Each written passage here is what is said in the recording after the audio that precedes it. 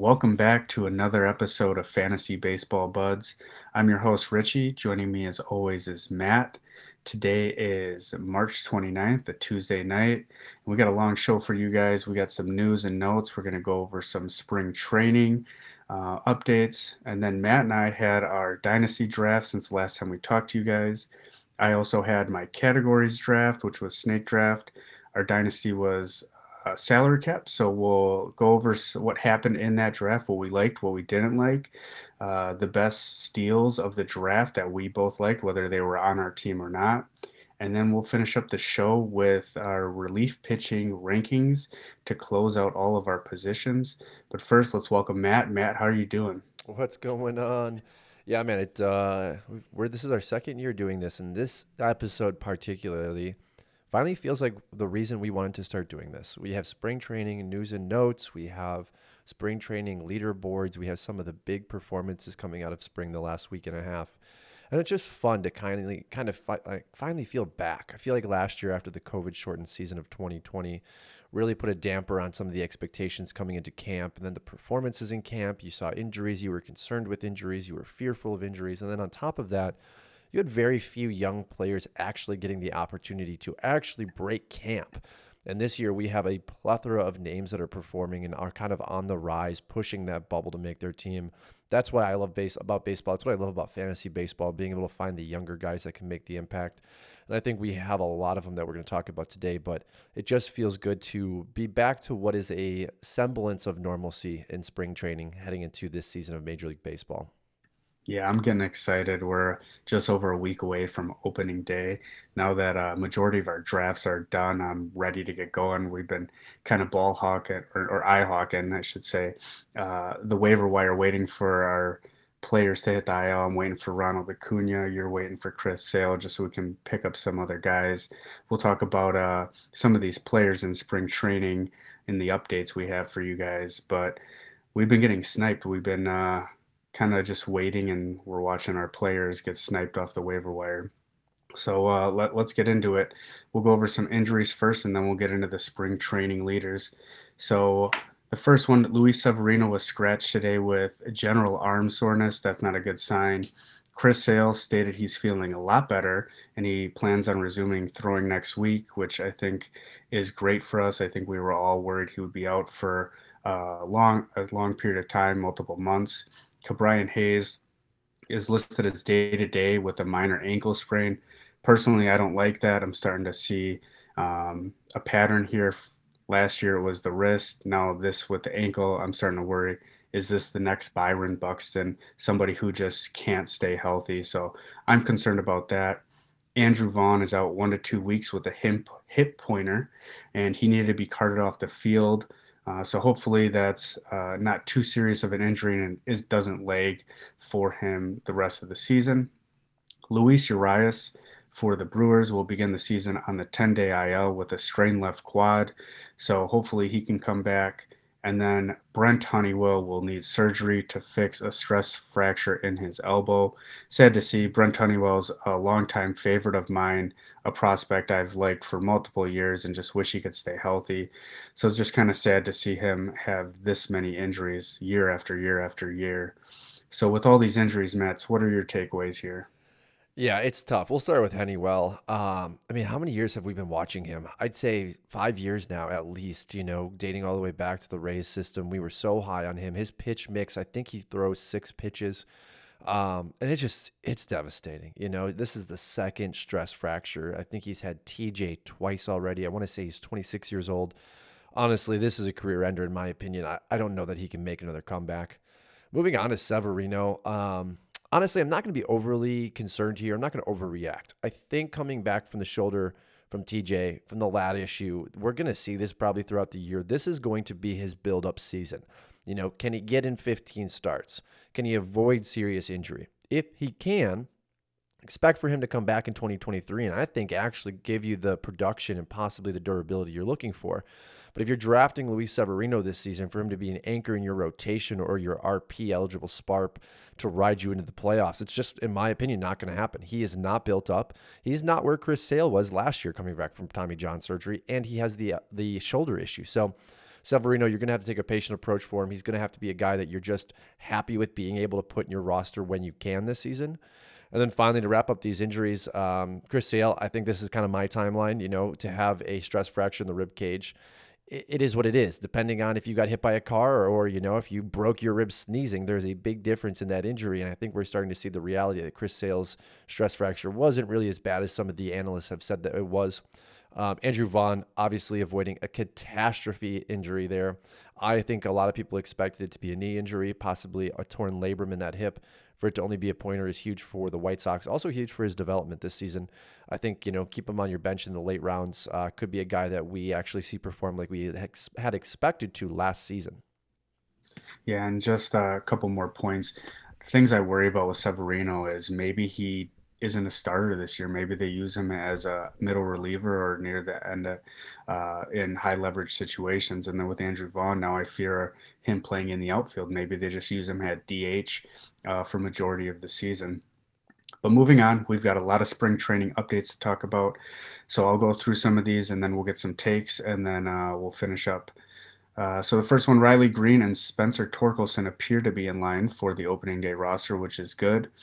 Hunter Green and Nick Lodolo might be in the opening day rotations. Nothing is confirmed yet. We also need to see how this last week of spring training goes and their development. Edward Cabrera, through his first spring training outing, went 3 scoreless innings with 3 strikeouts. Matt Brash has been kind of a name popping up on everybody's radar.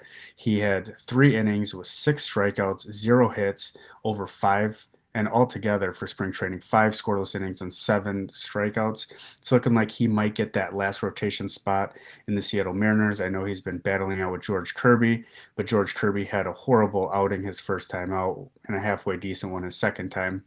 Spencer Strider, 4 1/3 innings with 4 hits, 0 earned runs, 5 strikeouts, and 2 walks. With his recent outing, the Braves are considering going to a 6-man rotation. He's also battling with Huskar Yanoa and Kyle Wright, who appear to be the frontline winners so far for that 4th and 5th spots. But he's now duking it out with Tucker Davidson, who's gone 5 innings with 8 strikeouts, a .8 WHIP, and a 3.6 ERA. So it kind of threw a lot out at there, Matt. A lot of it pitching related. What do you see here, and who do you like? So I actually want to just bring up Matt Brash for a minute here in regards to players to be named later. Brash was actually a player to be named later in a trade from the Padres to the Seattle Mariners. It looks like in 2020. Brash was ultimately the player to be named in a trade that sent Taylor Williams to the Padres. And I just want to kind of hint on here. This is how important Major League Baseball player to be named later prospects can be, right? Guys that are developing, guys that have a certain approach on the mound that you like as an organization, and you say, hey, you know what? He may not be the top of the line prospect that everyone is expecting to come up and be a number one, but we like what he has and we think we can develop him. That's exactly what Brash did.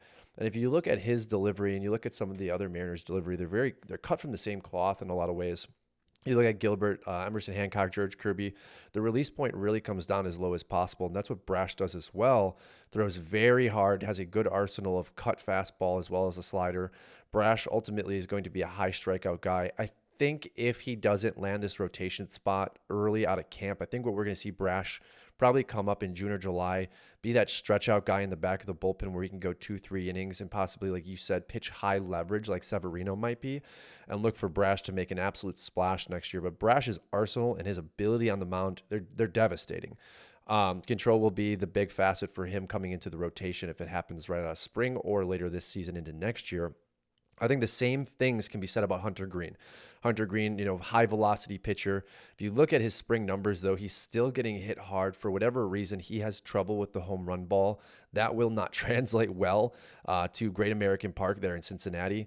And then Lodolo, I think, probably actually wins this job. He is a college pedigree pitcher, unlike Hunter Green, who was a high school arm taken.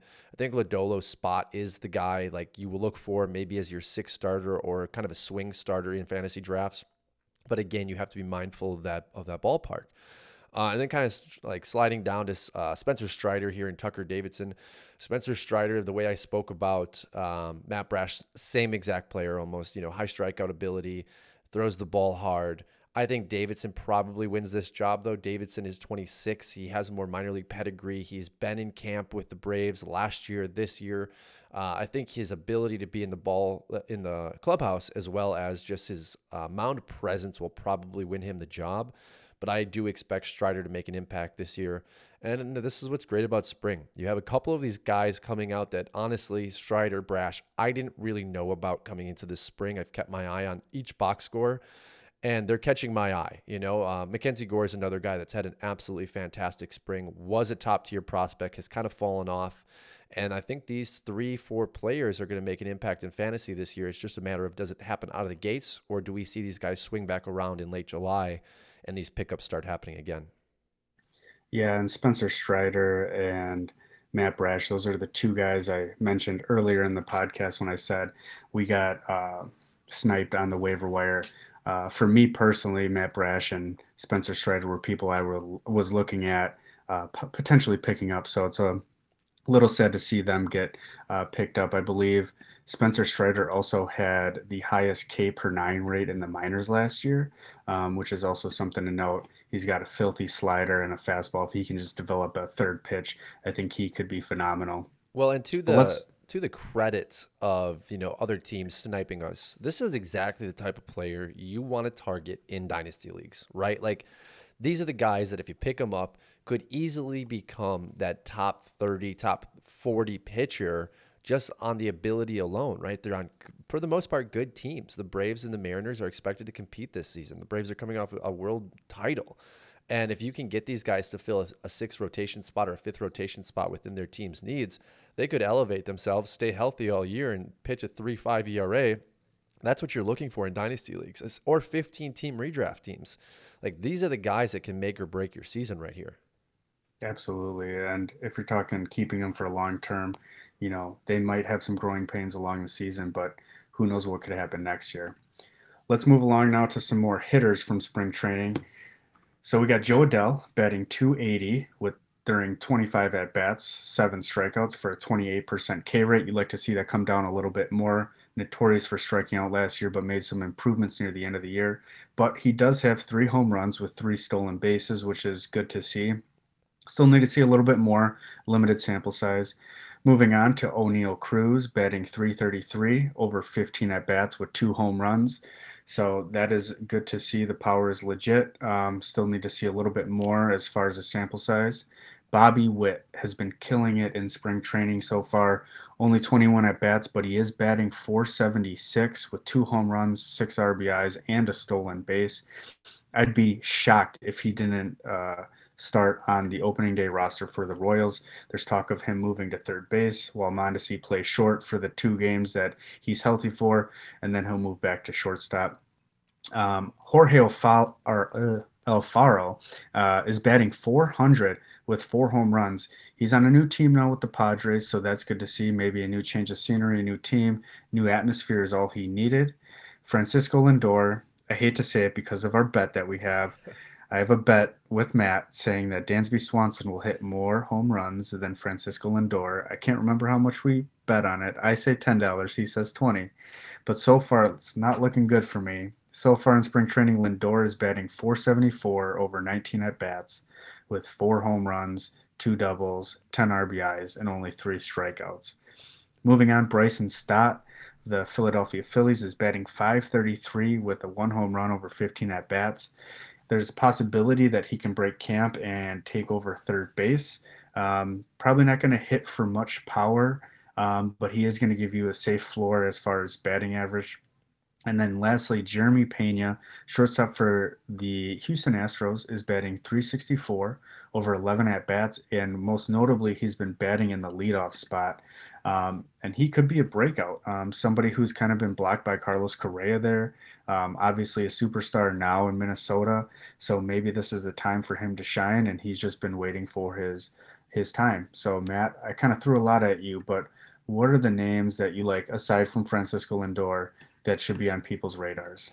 Yeah, so I'll kind of break down one each individually. Joe Adell, I like what we're seeing this spring, the 3 home runs. Obviously, the power is translating from the past few seasons in the minor leagues. I expect Joe Adell to get enough playing time with the Angels this season to have an impact in fantasy. My question is that 28% strikeout rate in spring training, is that going to go up when he faces more of the upper echelon pitchers of Major League Baseball?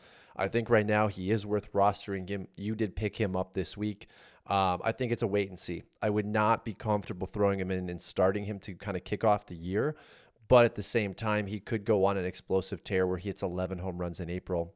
I do expect regression, though. He's going to battle that strikeout issue at least the first year, year and a half, as he's a starter regularly in that Angels lineup. So just keep your eye on that and be mindful. O'Neal Cruz is not expected to make the major league roster. I think what we're seeing from O'Neal Cruz is similar to a lot of the young breakout players of spring training. He's ready. It's time to bring him up, but there's absolutely no benefit to the Pirates organization to allow him to burn a year of service time or to possibly bring him up and win the Rookie of the Year, which then awards him a year of negatively subtracted service time from his overall clock.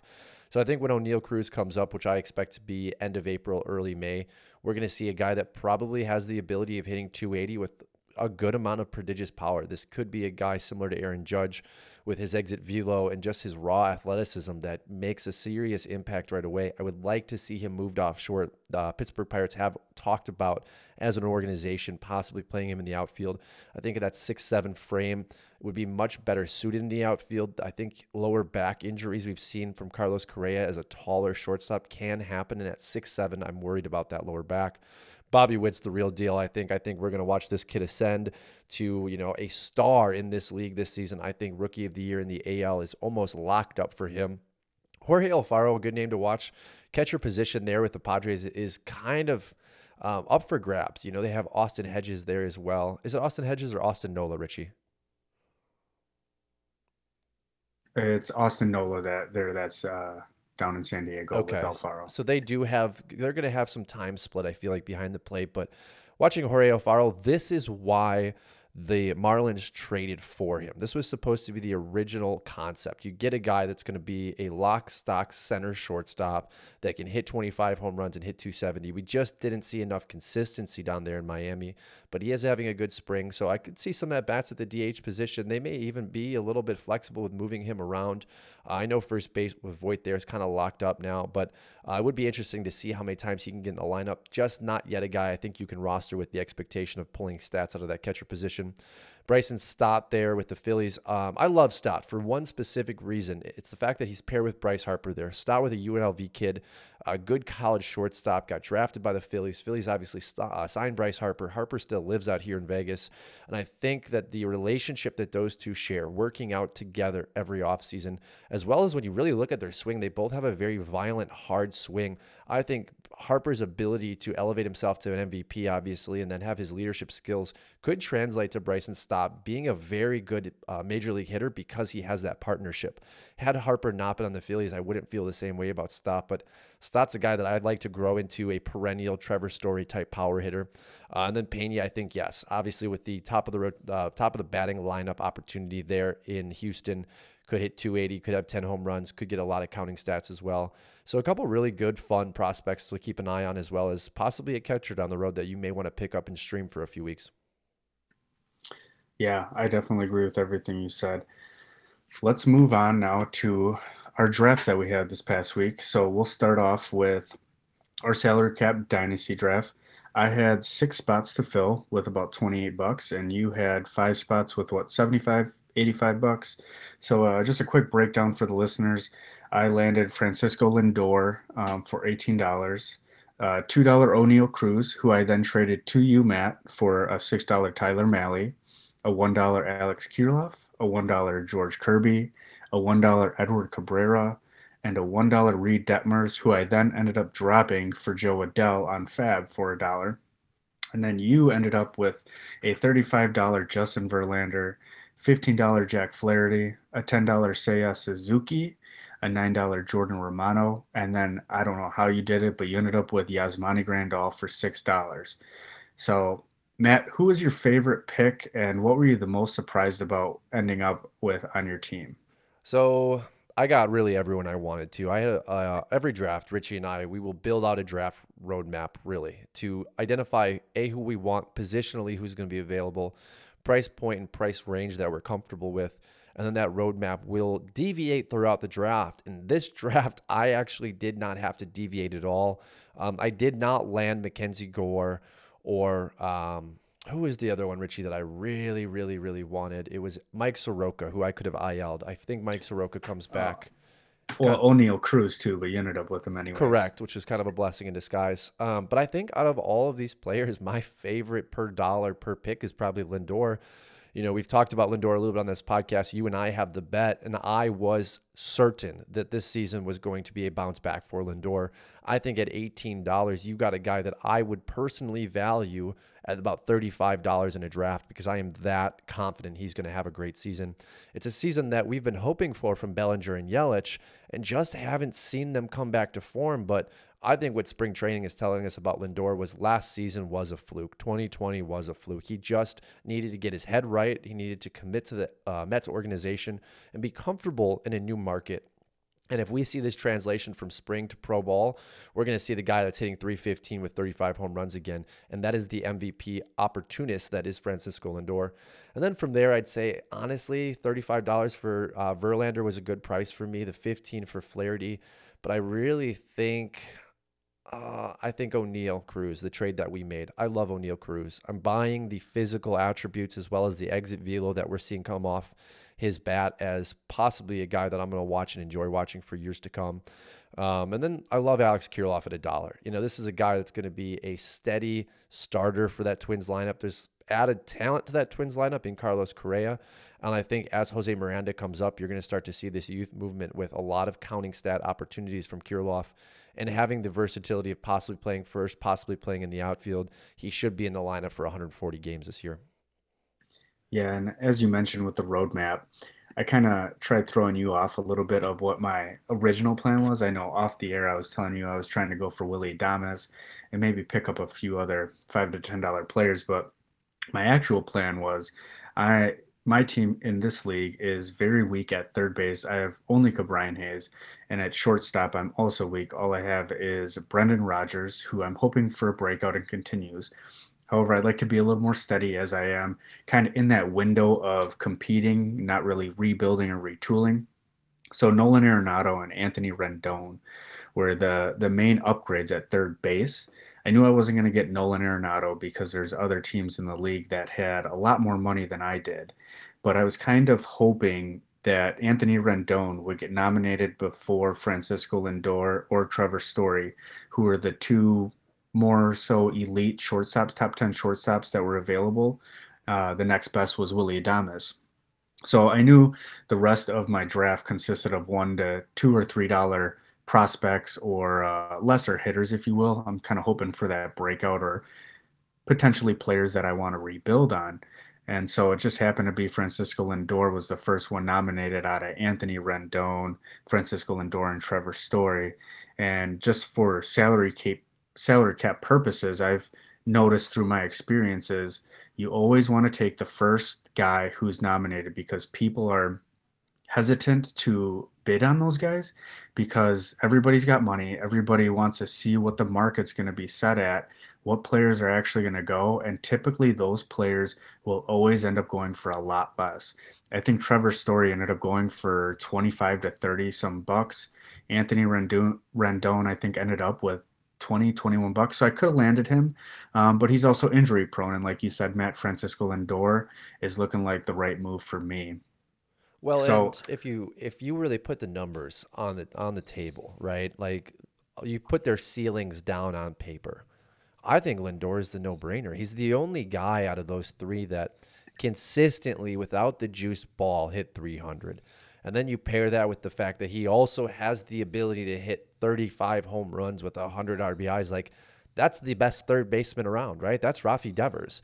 That just means then your third baseman has to give you what a good shortstop would do. And I think you can make that trade. I think for $18, I think you stole Lindor. and yeah, we shall see. I'm going to be weak at third base regardless, but I do love our O'Neal Cruz Tyler Mahle trade. I wouldn't say I'm thin on pitching, but I personally like to have depth. I like to have all six of my starting pitcher slots filled with top tier guys, and then I like to have one or two bench guys who have high ceilings and high floors. Um, so I think that worked out well for me. I also have Marco Luciano, I had Lindor, and I have Brendan Rodgers, as I mentioned. So I didn't need a fourth shortstop in O'Neill Cruz. So I think that worked out well for us. Personally, I didn't like your Justin Verlander pick for the simple fact I think you could have landed him for 20 to 30 bucks.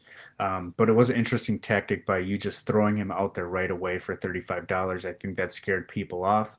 The ticker on the timer, the 10-second timer, I think had people worried about if they should make the move. Is he worth it? And by the time they had a chance to decide, you had already won him. So we'll never know. But It was bold, and honestly, I don't know how it worked out, but I did end up getting the players I ultimately wanted. Right, I talked about Mackenzie Gore as well as Soroka. Those were really guys that if I couldn't get Verlander and Flaherty, which I thought would be impossible, would be guys that I would be like, okay, I can draft these guys and hope to get some kind of production out of them. And honestly, I think Flaherty, or excuse me, I think Verlander, if this isn't his last year, next year will be, right? And if he performs like Verlander, I'm okay keeping him for $40, especially with Garrett Cole's struggles. Like Garrett Cole is the ace of my dynasty team.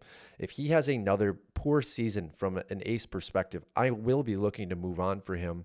The last note that I want to make about the draft is Seiyu Suzuki is not having a good spring. Temper your expectations. I think the translation to American ball here is going to take a little bit of time for Suzuki. You and I talked about this off the air. Will the swing translate with the upper velocity that we're seeing here in the States? In the correlation where you look at him in the Japan League, it's a lot more breaking pitches. I do think it will translate, but it's going to take him time to find his timing. And I think all of April he's going to be working on that. It may even take him into May and into June, but I do expect Suzuki to have a period of time or a stretch run towards the end of the season where he is winning leagues. I think this kid has so much talent. You just got to be patient. You know, if you have struggles early out of the gate, don't drop him. Maybe move him to your bench because I do have a lot of faith in him. yeah, I'm a little torn on Suzuki. Other than Shohei Ohtani, people coming over from across the pond don't really seem to translate well, in my opinion, and I'm a little skeptical. I need to see it before I believe it, but that's just my personal thoughts and beliefs. Um, Enough about mine and yours team. Let's talk about somebody else's team. Who was a player that got drafted in our salary cap that you thought was a great steal? Yeah, I think our good friend Jackson being able to get Charlie Morton at $36. I personally would have rather had Verlander. I think the upside of Verlander with the repetitive pedigree of Verlander was better and a dollar cheaper. But Morton was the first guy nominated. You kind of said that, especially with pitching. It's kind of the contrast. Pitching, the first number one pitcher that goes to the nomination board always gets bid up. Second guy is usually that variable value, and that was Verlander. But Jackson was able to grab Gore and Soroka. You know, Jackson drafted with me. I'd kind of talked to him about what my plan in the draft was, which was Gore and Soroka had I not been able to get a couple guys. I view if Mackenzie Gore can get a rotational spot out of spring, he could be a 3.5, 3.25 ERA guy. I think they have fixed his mechanics at $3 in a keeper league, dynasty league. He was an absolute steal. And then Soroka, we know the Achilles, multiple surgeries. He's had issues, right? But this wasn't an upper body injury. This wasn't an elbow. This wasn't a shoulder. This wasn't a lat. I expect if he can get that leg right, he will come back and be that top 20, top 30 pitcher that he was before the injury. And at $3 to be able to slide him into your IL spot right away, I thought was an absolute steal. A couple guys also that were steals. I thought Willie Adames at $7, Corey Knebel at $1. There is some uncertainty there in Philly. They have a big, deep bullpen. He could lose his job at any time. The worst pick, though, I thought in the draft, remember this is a dynasty league, Jordan Groshans for the Blue Jays was taken for $1. And it's not the dollar that really bothered me. It was the roster spot. The Toronto Blue Jays have absolutely nowhere to play Jordan Groshans. And Jordan Groshans has also not developed in the way that we expected him to. He has tremendous raw power, does not translate to in-game baseball. Have not seen it in the minor leagues. So when you got a guy that doesn't have a lot of speed, hits for average, but is supposed to be a power hitter and is not hitting home runs, to me, it's a wasted roster spot. Yeah, for me, there's two teams that stand out as far as good picks and bad picks. Happens to be the same team that sniped Matt Brash and Spencer Strider from us, Whiskey Heads, a friend of ours, Tanner. I like that he got Joey Votto for $5. I think that was a steal. And then Starling Marte for $3. He has that injury concern, but it's looking like he'll be ready for opening day. We do play in points, so it's not category, so Starling Marte doesn't have that much upside. But for $3, you can't go wrong. And then the other team is shared by Nate and Greg in this league. I like that they got Jazz Chisholm for $1 and Corey Kluber for $1. Um, yeah, Jazz Chisholm has some downside, but his ceiling is immense, especially in this Dynasty league. I think that was an absolute steal. But I also think they had the worst player drafted in Cody Bellinger for $20. It's looking like he's not the same person. Spring training, he's doing horrible, trying to mess with his mechanics again, batting under 100. So I hope he can figure it out. But right now, it looks like that $20 has all but gone wasted. Yeah, Bellinger is not doing himself any favors this spring. 23 at bats. He has 3 hits, batting 130. His OBP is 167 and his OPS is 297. I don't have his strikeout numbers in front of me because, of course, MajorLeagueBaseball.com is not the expert or the savant, no pun intended. But honestly, man, I expected Bellinger to make a bounce back this year, not to the MVP form, but at least to like, hey, he's a startable fantasy player, even in 10-man leagues. And I really don't know what's going on with him this spring. The expectation was that he was going to rework his mechanics coming into camp, and if this is just a learning curve for him, that I think that will translate into the regular season. And who knows? Maybe by mid-April, he's starting to find his timing. He's starting to find the ability to make barrel contact. But you're right, $20 for Cody Bellinger, just not worth it when you're getting Nick Castellanos for $23 in this draft. Yeah, I agree, but hopefully he figures it out. Before we move on to relief pitching rankings, I do want to just quickly go over my categories league that I drafted. I'm gonna run through it real quick. It's a 10-team, 6x6 league with quality starts and saves and holds. I had the back end pick. I had the 10 and 11, the swing turn. So I started out with going with a Ronald Acuna and Corbin Burns somehow fell to me. So I liked having that. Um, and then from there, it kind of spiraled out of control. I wasn't anticipating Ozzy Albies to fall, all the starting pitching to fall, and Chris Bryant went way earlier than I thought. So kind of went out the window. But my overall team ended up with Dalton Varsho at catcher, CJ Crone at first, Ozzy Albies at second, Austin Riley at third, Tim Anderson at short, Bobby Witt as my infielder. My outfield consists of Whit Merrifield, Eloy Jimenez, Tyler O'Neill, Alex Kirilloff. My DH is Nelson Cruz. And then on my bench, I have Ronald Acuna, Adalberto Mondesi, and Luke Voigt. So out of the hitters, I kind of went with a lot of power speed. A lot of guys like Tyler O'Neill, Nelson Cruz, Luke Voigt give me that power. CJ Crone, and then the speed guys, Dalton Varsho. As an outfielder, playing catcher will help. Whit Merrifield, Tim Anderson, Ozzy Albies. Not the fastest guys, but they're going to get you around 20. And then Adalberto Mondesi somehow slipped all the way in the draft. I got him past pick 200. I just think it was something with ESPN's rankings. I think they were going off a points league rate rankings rather than categories. So I had to quickly pivot and change my approach because I was not anticipating that. And then for my pitchers, I have Corbin Burns, Aaron Nola, Zach Wheeler, Clayton Kershaw, Justin Verlander, Noah Syndergaard, Patrick Sandoval, Jesus Luzardo, and then for relievers, since it is saves and holds, I have Paul Sewald kind of in a committee with the Mariners. Andrew Kittredge, not officially the closer for the Rays, but it's looking like it. Even if he's not, he's going to be their eighth inning guy. So I love that.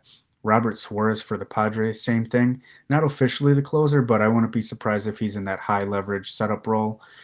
Raciel Iglesias is my main relief pitcher, and then Craig Kimbrell also set up for the White Sox if he doesn't get traded. I just loaded up on these high end pitchers that are in the setup role, hoping that they take over the role. And then, kind of for my strategy is I like to have one of those top five relief pitchers, and then one of those guys right in that 15 to 20 range where You don't really know if they're going to come out on top, but you still have that anchor at one relief pitcher and then a bunch of setup guys. So that was kind of my overall approach, kind of well balanced. I've got plenty of starting pitchers that I think can go 6 innings and give me those quality starts. And then hopefully I just get a bunch of holds. So, Matt, kind of threw a lot at you there, but what do you think of my overall team here? Yeah, I mean, I think when you're looking at a categories league, you really went out about it the proper way.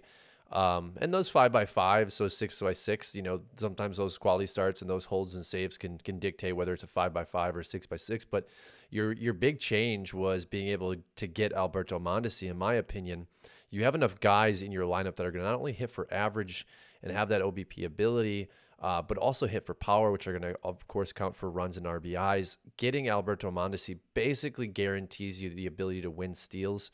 You're going to have to obviously monitor throughout the season his playing time. Can he actually hit for average? And more importantly, can he stay healthy? I think Bobby Witt being in that lineup, ultimately MJ Melendez, as the season moves forward, will add more power to the lineup. He'll be on base. He'll have the opportunity to score more runs, which will, of course, help in the category position. But I think also what you did was you drafted enough average to be able to allow him into your lineup. That's one of the big things when you draft Alberto Mondesi. Do you really have the guys that can protect his negative variable outcomes, which is going to be average and power, RBIs, and sometimes runs if he can't stay healthy? I think you did that. And then in regards to the saves and holds, we have been hearing all spring that ultimately closers are going to get more saves usually per season than holds. Usually the leader in the league is about 20, 22. But I think with drafting Craig Kimbrell with the expectation that he will be a closer, probably closer to the deadline, once he can recoup more value for who he is as a player in the White Sox organization, you'll have that lockdown closer as well. I think barring injury, you should be seeing yourself in the top four position of this league, and then, pickups will dictate how the rest of the season goes. The only thing I don't like about my team, and I didn't realize it until after I had missed out on Chris Bryant, and I kind of panicked, was I ended up with Ozzy Albies, Austin Riley, and Ronald Acuna, I think, in my first 3 out of 5 picks. So I am very Braves heavy. So if they're off or they have short games or something happens or they're facing Jacob DeGrom, I'm not going to get much production out of those guys. And honestly, I kind of like to diversify and have multiple players on different teams. And the same goes for Bobby Witt, Whit Merrifield, and Edilberto Mondesi. 3 Royals there. I don't know how I feel about that, but it is what it is, and I'll have to play the waiver wire. I mean, ultimately, it can go really well or it can go really bad, right? We'll equate this to fantasy football here. You've got the Braves, you've basically got the Saints, you've got Breeze, Kamara, and Michael Thomas. Like, it worked pretty well for people in fantasy football. Obviously, a different sport, but Acuna, Albies, and Riley, you're talking about counting stats with all these guys. One homers with the other two on base. Same thing can be said. One hits a double. There are so many great variables with having those three guys. And I think having those three guys is a plus. I would be a little more concerned about the Royals triple tandem that you have, but you put together a categories team. You can't really sometimes rely on who's in whose lineup. I think it's more of a points league dominator. Yeah, we'll have to see. All right, let's move on to our relief pitching ranking. So we got the top 15 for you guys. Basically, for the most part, we only did the top 15 because there is a lot of committees out here and we don't know what's going to happen. So we'll start out. I'll go through my top 5. We'll go through Matt's top 5. We'll kind of say why we're feeling that way and then take it from there. So starting off, I have Josh Hader at 1, Liam Hendricks at 2, and then I have Raciel Iglesias at 3.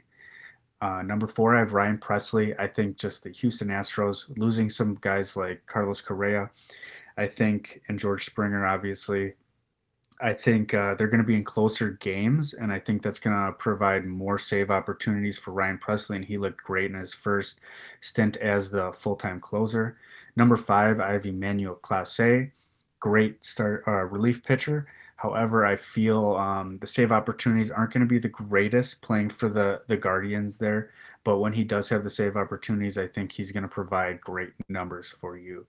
So, Matt, you have similar but a little bit different order. So, why don't you go ahead and take it away?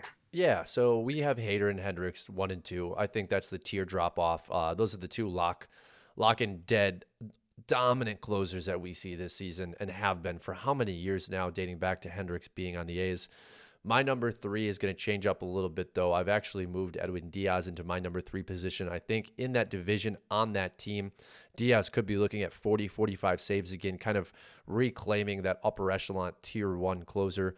Again, you have the Phillies, you have the Braves. You have two really good teams that are going to cause close games, and the Mets are improved this season, right? We talked about Frankie Lindor kind of reestablishing himself this spring as a top tier shortstop. You have the emergence of Sterling Marte via free agency, as well as Mark Canha, as well as Escobar, who's going to play multiple positions. I think they're going to put up more runs this season, and I think that's going to lead to Diaz having more saves. Number four, I have Rasul Iglesias for the Los Angeles Angels. I think what we saw last year is what we're going to see continuously from him. And kind of as you said with Ryan Presley, it's really the Astros, the Mariners, as well as the Angels in that division. They're going to be battling it out, and they're going to be fighting really hard. I would prefer to take Iglesias because I think ultimately the Angels have a worse starting rotation, but a better offense than the Astros. And I think that's going to lead to bigger scoring games as well as to, close competitive games, 8-6, 9-7s. So I am going to take Iglesias there at 4, and then Ryan Presley finishes off at 5. I don't think you're wrong. I just think it's preference based between Iglesias and Presley.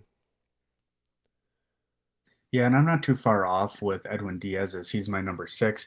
The main reason why I have him lower is we've seen inconsistencies out of him in the past, and for the simple fact of the New York Mets have bolstered their team out so much that I see a lot of their games ending in blowouts and not that many save opportunities for Edwin Diaz compared to those other closers I mentioned before. I think it's going to be closer games where they're going to be needed a little bit more. But moving on, since we're talking about him, Edwin Diaz is my number 6. My number 7 is Kenley Jansen, now for the Atlanta Braves. I think that is huge for him.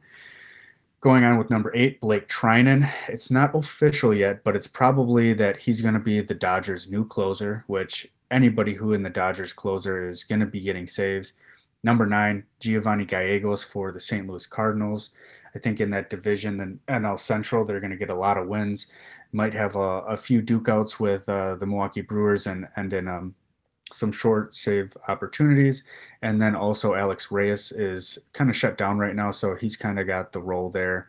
And then number 10, rounding it out, is Jordan Romano for the Toronto Blue Jays, just like what he did last year, but struggled a little bit with some injuries. So I like him as the closer for the Toronto Blue Jays. Matt, you've got something a little bit similar, but just in a different order. So what do you got here? Yeah, I have Emmanuel Clase at number 6.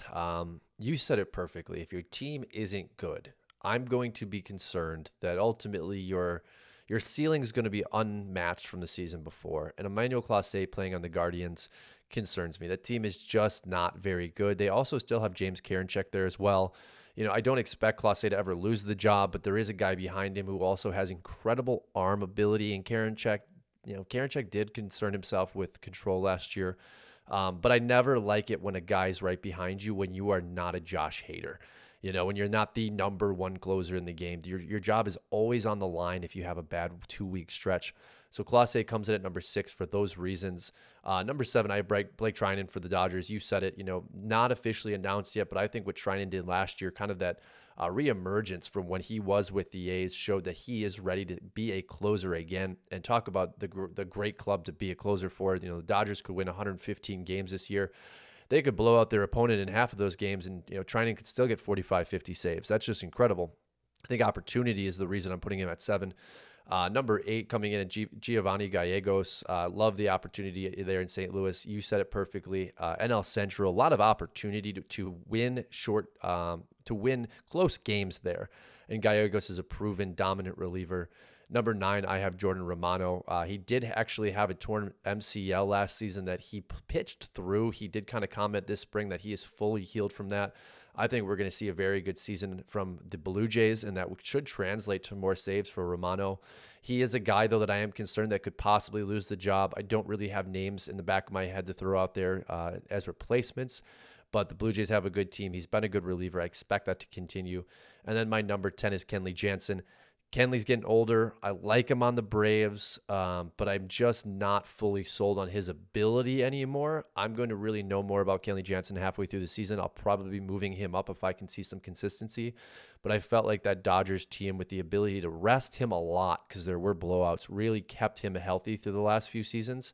And there's a reason ultimately they weren't 100% confident in him in the postseason. It's because Jansen isn't that lockdown closer anymore. So I have him sliding to 10. And the reasons why you have him sliding down is the reasons why I have him where I do. I think he's going to get a little bit more opportunities, and I think that will account for more saves.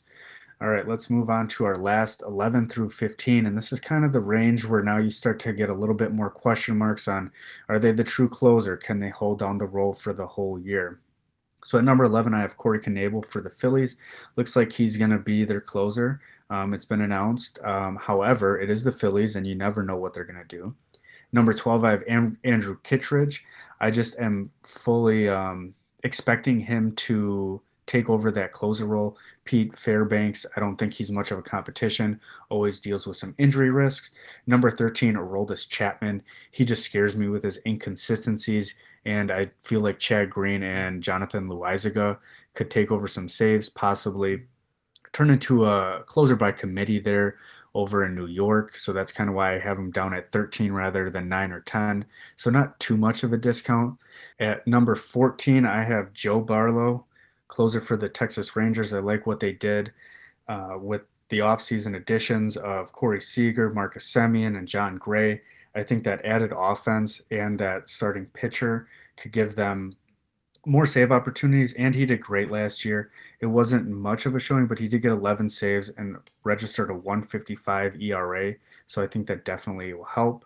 And then rounding it out for me is Scott Barlow, who is the closer for the Kansas City Royals. I don't know how many saves he's going to get on a rebuilding Royals team, but if they do invest in Bobby Witt, if Mondesi can stay healthy, if MJ Melendez comes up, if Nick Prado comes up, if Salvador Perez can continue what he did, if Zach Greinke can refine his form, I think he will have some save opportunities. Now that's a lot of what ifs I just threw at you guys, but it could happen, and I wouldn't mind investing uh, in Scott Barlow at a top 15 price. So Matt, what are your final five? Yeah, so we have, again, similar here. We have the same five in this classification. My number 11 is Corey Knable. If he were to keep that job, if he's the closer all season, I think you probably see him right in that Romano Gallegos Trinan kind of grouping. I mean, we've seen him before, Milwaukee Brewers closer before Hader's, true emergence to taking that job. Then he had the injury. We saw him pitch really well for the Dodgers in the bullpen. I think we're going to see him come out and have a very good season for Philly. Again, a good lineup and a good division where close games are going to be played. At number 12, I have Aroldis Chapman. Everything you said about Aroldis Chapman is why I am not valuing Kenley Jansen among higher than that 10th position. We've seen Aroldis Chapman over the past couple of years kind of get more opportunities and then kind of struggle and then have dominant periods and then struggle more. And Aaron Boone did come out this season and say, we want to use him more in the eighth inning to keep him in the game action so he's not having prolonged periods of time off. And a few analysts said it perfectly. Well, if you're using him in the eighth, who's to say you don't have three save opportunities after that opportunity? So with that being said, Aroldis Chapman has to come in at number 12 for me. Number 13, I actually have Scott Barlow for the Royals. I like him a lot more than Joe Barlow. I just think ultimately the Royals are going to play closer games. They're going to be competitive this season. As they add more talent going throughout the season, that will lead to more wins. So I think Scott gets more opportunities. At 14, I have Andrew Kittredge. I will not touch a Rays closer. I will not draft a Rays closer. I will not pick up a Rays closer. But I do think Andrew Kittredge has that job, and I think he has the arm ability to be a good closer. My concern is the front office and overall that team, the Rays organization, likes to use analytics a lot, and I feel like that may limit his opportunities to get long-term saves. And then at 15, I have Joe Barlow. I am not sold on the Rangers. I don't think the Rangers win 70 games this season. I don't think Joe Barlow keeps his job. And that's a lot being said, but their rotation is an absolute disaster. And I just don't think that when you have to go up against the Mariners, when you have to go up against the Astros, and you also have to go up against the Angels, that you're going to be in many ball games. And 70 wins for me equates to about 30 saves maybe. I would rather have Scott. And honestly, I'd rather have Andrew Kittredge for that. Yeah, we'll see what happens. I think the Rangers could provide, and he showed great promise. I just wanted to touch base on a few closer committees that if somebody kind of emerges as the closer, I think would easily jump into my top 10 to 15 range, and that's Paul Sewald or Diego Castillo for the Seattle Mariners. There's also Ken Giles there, but he's kind of dealing with injuries. So that's a three-headed monster that I don't want to touch unless I am in a saves or holds league. And the same goes for the San Francisco Giants with Jake McGee or Camilo Duvall. If one's the clear cut guy, I think they easily jump into at least top 12 there for me. And then somebody who's not in my top 15, but somebody who's still worthy of getting in a pickup is Mark Melanson, closer for the Arizona Diamondbacks. Doesn't look like he has too much competition outside of Ian Kennedy, which I don't personally believe in. He's getting older. And then lastly, Garrett Whitlock and Matt Barnes are kind of in a closer committee up there in Boston Red Sox. Garrett Whitlow has kind of been getting stretched out, so I don't know if they plan on using him as a starter. Matt Barnes was great last year. However, he faltered at the end and kind of gave up that closer role and it kind of turned into a committee. So that scares me, and that's why I don't have him inside my top 15. And that's kind of all the closers outside of Lucas Sims for the Cincinnati Reds. They kind of lost their team, kind of going into a rebuild. He's also injured and going to be on the IL to start the season. I don't think he would have qualified for my top 15 anyways, but just some other relievers to note that aren't in our top 15.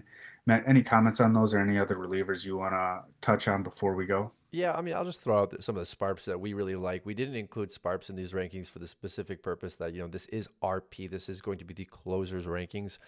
Ranger Suarez, probably you and I's favorite Sparp this season. Michael Kopech, another big favorite of mine and yours. Rasmussen down there in Tampa, I think he has a lot of opportunity this season. And then kind of a guy that I want to keep my eye on. He's a guy I rostered last year, Carlos Hernandez for the Royals. I liked some of his games. I'd like to see a little more consistency, but he is SPARP eligible this season. I think those three guys could really add some benefit in points leagues if you're looking to have an extra start. Nestor Cortez, I think the hype's kind of too high on him. I'd stay away from him as a SPARP this season. Jake McGee, possible closer opportunity there in with the Giants in San Francisco. I do think that he is not going to have the job, but he might have an opportunity 2 or 3 weeks to lock down some saves. Duvall really is a guy that I like and shows the arm talent that I want to see out of a closer. Last guy I will mention, though, is Michael Lorenzen, the former Cincinnati Red. He has promised a starting rotation spot with the Angels. I love Lorenzen. Overall, just a fun character. Obviously, he has a good bat with him as well. We won't see that anymore. But I think he could be a guy late in drafts, maybe in a 15-team league, where if you need a fifth or sixth starter or your first starter on the bench, Lorenzen would be a great opportunity because he does bring that spark opportunity. Look for him late in drafts. Yeah, I like Michael Lorenzen. It's just he's another guy where I'm kind of on that wait and see. I want to see at least 3, 4 starts where he's consistently putting up great numbers before I can invest in him. But that concludes our rankings for every single position. The next time we'll be talking will be right before opening day. So I'm excited. Hopefully, you guys all do great in your drafts. And that does it for us tonight. Take care, guys.